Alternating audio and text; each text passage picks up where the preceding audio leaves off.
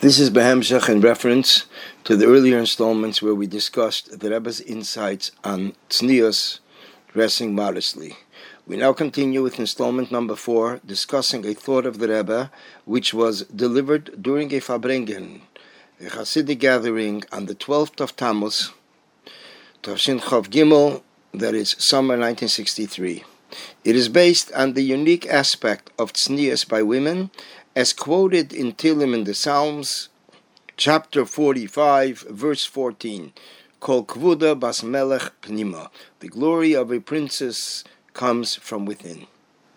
The Rebbe said the following, this is a free translation from Yiddish. Tznius applies to both men and women.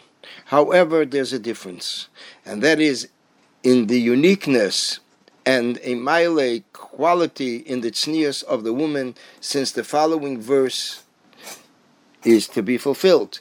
The glory of the princess comes from within.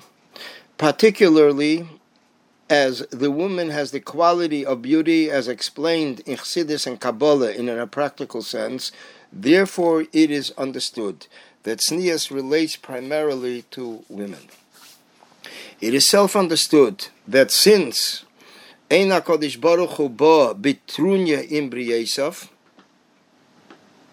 that the Almighty does not make tyrannical and unreasonable demands of His creatures.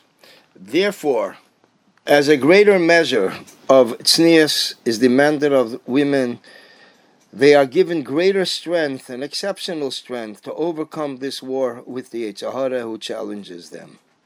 Since this is demanded of a Bas Melech, a daughter of a king, it is understood that she has special strength to implement. The glory of a princess comes from within.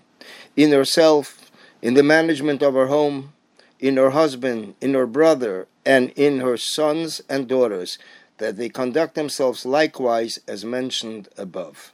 We will, Mir Hashem, continue in the next installment.